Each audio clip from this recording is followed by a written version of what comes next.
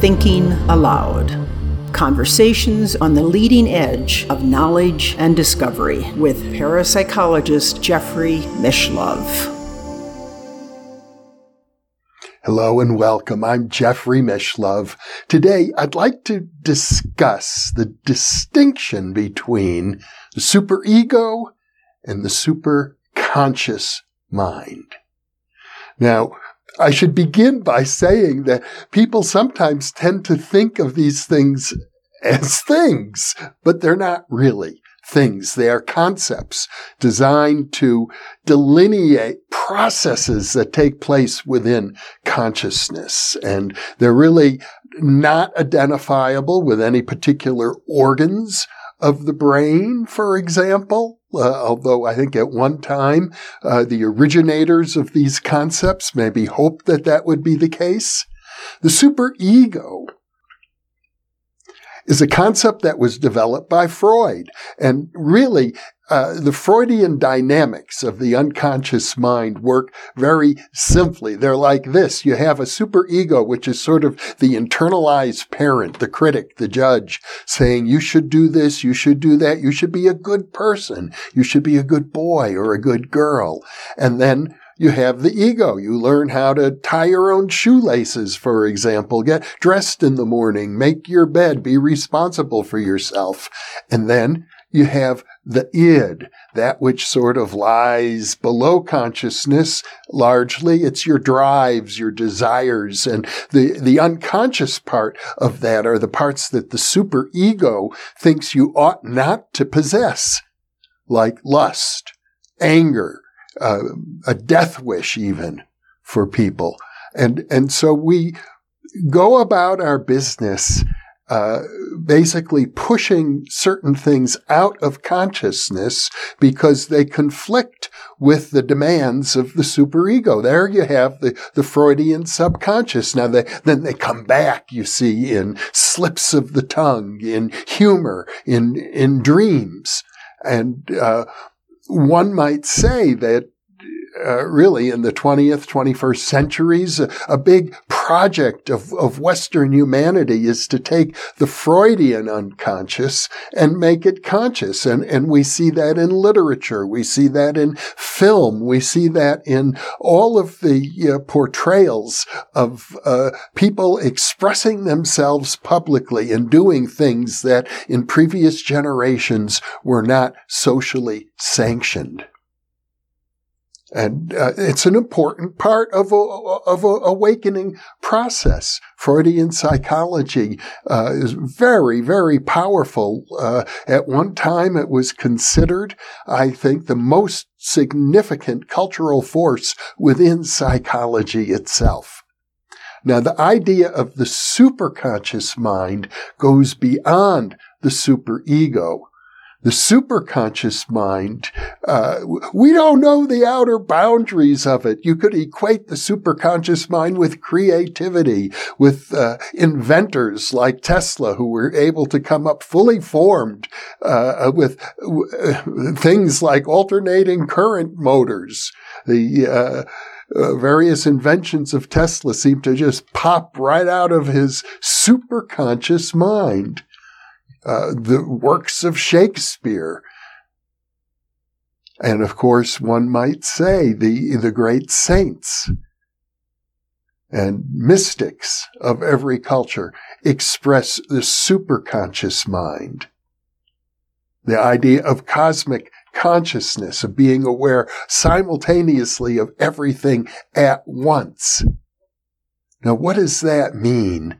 In terms of Freudian consciousness, what does it mean to be aware of everything at once? First of all, most people would say it'll just blow my circuits out. My nervous system is not capable of handling everything at once. I can't even handle the things that are in front of me right now. In fact, Freud would even go so far as to say, I can't even know myself fully, which is quite true. But to know everything at once means to be able to see the darkness within oneself. That's where it starts, actually, in the dark places, in the hidden places, in the things that we hide from ourselves. Like, I'll tell you about me. I'm going to share something I don't share very often. When I was a child, I liked to steal things. I can remember as a 4-year-old child walking around the neighborhood where we lived at the time in Levittown, New York, where all the houses looked alike, and I'm wandering around the neighborhood, and other kids have left their toys out in the yard. So I was picking up the toys of all the other kids and bringing them home. And when I got home with those toys, my parents saw what I had done, and they said, "Well, you better return them. They don't belong to you." Of course, I didn't even remember where I got them, but I walked around the neighborhood distributing the toys at different locations. And when I was 10 years old, I stole books from a local bookstore. I even got caught by the bookstore owner. I was mortified. And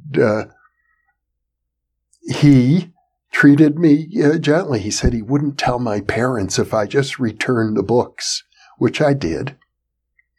But I've been aware since then that I have a propensity to be a criminal.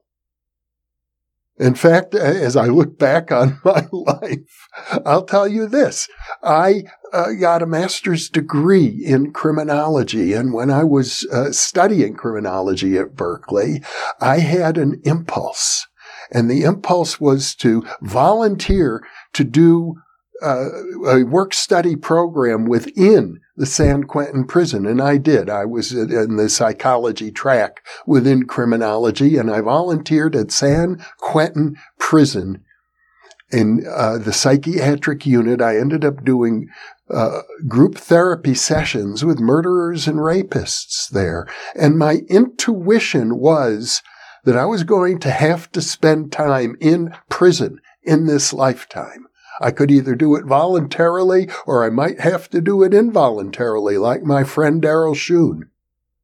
After all, this was an era in which college students in great proportions, and including myself, were using illegal drugs. I could have easily gotten busted and sent to prison, like so many people were. Now, I just bring this up to point out that we all have a shadow side. We all have a dark side. And for the most part, we prefer not to look at it. And beginning to look at yourself deeply is just the beginning of exploring the superconscious mind. Yesterday, and by yesterday I mean the day before this monologue is scheduled for release, which is in about 2 weeks from today, the prior day I will have released the video with Betty Kovacs, Dr. Betty Kovacs, called Working on What Has Decayed. And there we begin to address some of the deeper issues, some of the dark sides associated with humanity as a whole.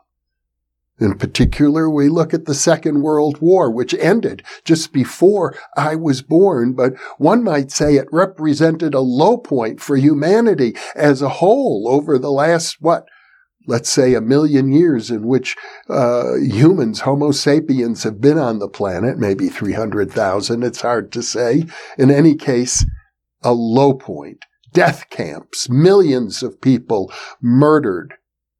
The Russians alone, I think, lost some 20, 30 million people in that war. The death camps took, 6 million Jews plus several million others.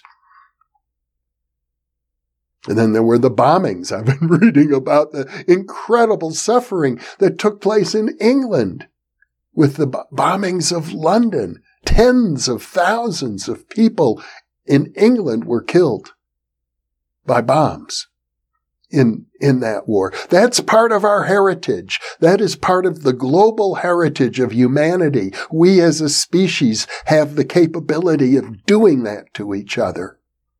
Not to mention the mass extinction that is taking place on the planet right now. Sometimes it's called the Anthropocene extinction, the extinction caused by humans, which has been going on for some 10,000 years, which is relatively short in geological time. Humans have done so much. We have accomplished so very much in the last 10,000 years. But amongst those things has been incredible destruction. Many, many large species have gone extinct. And many more are on the verge of extinction right now because of human behavior. And we could talk about the pollution of the planet. There are no fish that you can get out of the ocean any longer that don't have plastic in their bodies. And the waters are polluted, and the planet is overpopulated. Well, these are simply things we need to address and digest. Because one of the secrets of the superconscious mind is that I've hinted at earlier is it includes the most elevated aspects of consciousness, the consciousness of Jesus Christ, the consciousness of Zoroaster, the consciousness of Buddha, the consciousness of Isaac Newton, or Albert Einstein, or Shakespeare, or Goethe, the consciousness that created the Bhagavad Gita, the consciousness of Lao Tzu, and Confucius, and Plato. All exist within what my friend Marty Rosenblatt has called the universe of collective consciousness. It includes the high and the low. And one of the secrets is that by digesting the stuff at the bottom, you get to experience the top. One way of expressing that, my old friend Dean Brown, of whom I did a monologue much earlier. In fact, I'm going to link to it because I love that man. And if you haven't listened to it, you might enjoy it. And there'll be a link in the upper right-hand corner of your screen. I know I have to point to the left because that'll be the right for you when you're watching. But in any case, Dean Brown put it this way. He said, every lotus flower has its roots in the mud. It's a tantric saying, but it suggests that when you want to experience the great heights and the beauty and the exhilaration and joy that consciousness offers, you can get there by opening yourself up compassionately to the darkness within yourself. And there you'll understand that you also share the darkness within all of humanity. And before I leave you with those thoughts, let me suggest that you ask yourself, what darkness in your life have you been avoiding? What little dark space would you benefit from if you took a good look at it? And if you do that, what do you think might await you on the other side?